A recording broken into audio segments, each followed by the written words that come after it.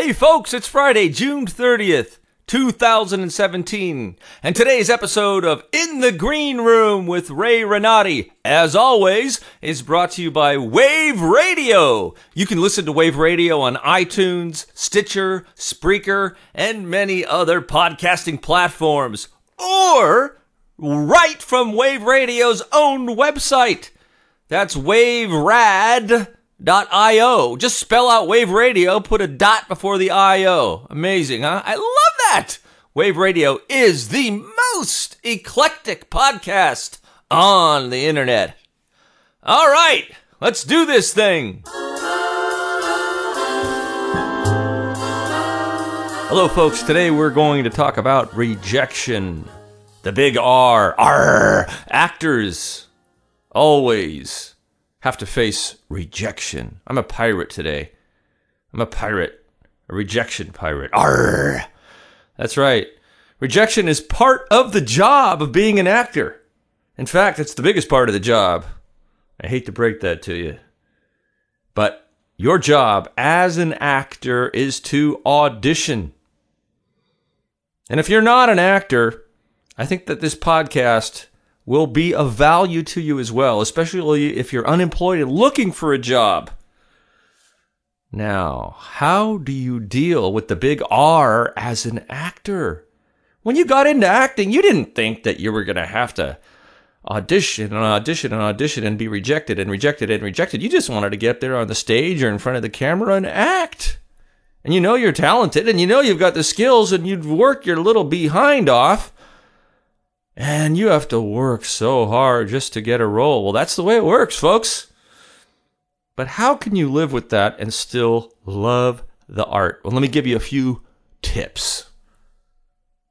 The first and foremost thing is to think this. Make this a habit in your way of thinking. You are not going to auditions to get jobs. Period. You are not going to auditions to get jobs, to get parts, to get roles. That's not why you're going. You're going for three other reasons. The first reason, because you get to act from between 2 and 10 minutes in front of people, the people in the room. So you're actually doing what you love to do by going to an audition. Number 2, you get to practice auditioning. The more you audition, the better you become as an auditioner.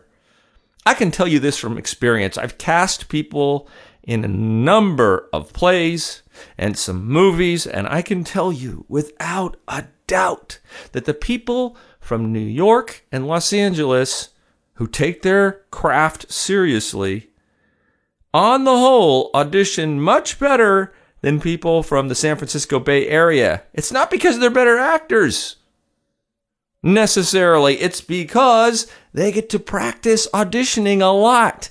In New York and Los Angeles, you can audition 3, 4, 5 times a week. In San Francisco, you're lucky if you can do that a month. So just practicing your auditions is a good enough reason to go to auditions. And the third reason that you go to auditions is to network.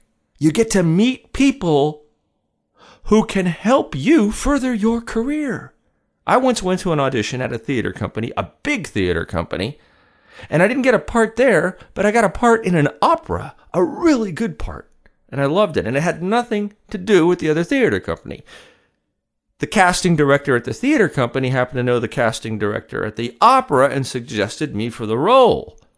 And I got that part from going to the audition at theater company number 1. So, there you go. And remember this. You are not your audition. When you leave the audition, get in this habit. Think about how it went. Think about what you did well. Think about the things that you can improve upon next time. Put it aside and forget about it.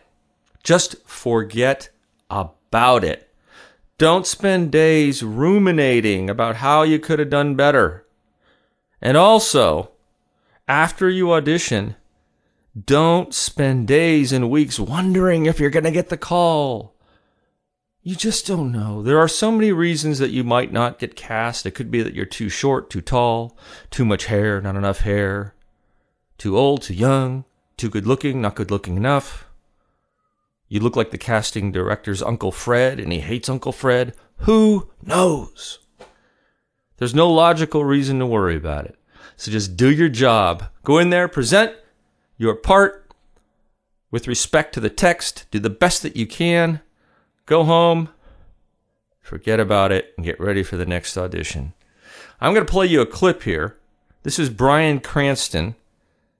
I think he's on the red carpet at the Academy Awards a few years ago. And somebody asked him, what advice would you give an actor who's starting off in the business? Well, the best advice for fellow actors is this: know what your job is. About 18 years ago, I had this cognition that I realized I was going into auditions trying to get a job. And that simply wasn't what I was doing. It wasn't what I'm supposed to be doing.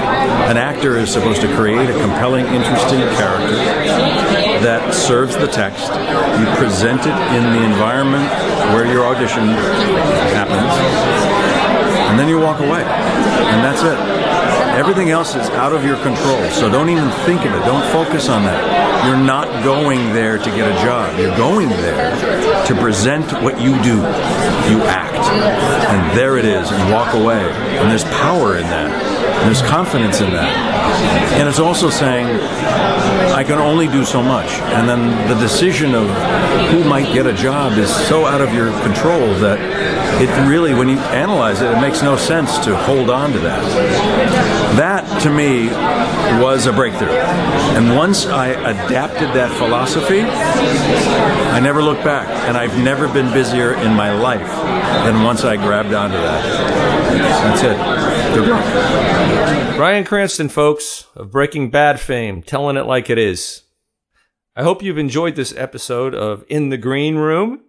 And whether you're an actor or a lawyer or whatever you are and you're interviewing or auditioning, remember, never give up.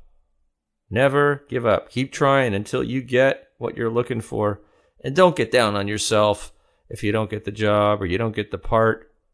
There's so many things that are out of your control. Well, I hope this has been helpful. And until next week, I will see you on the boards.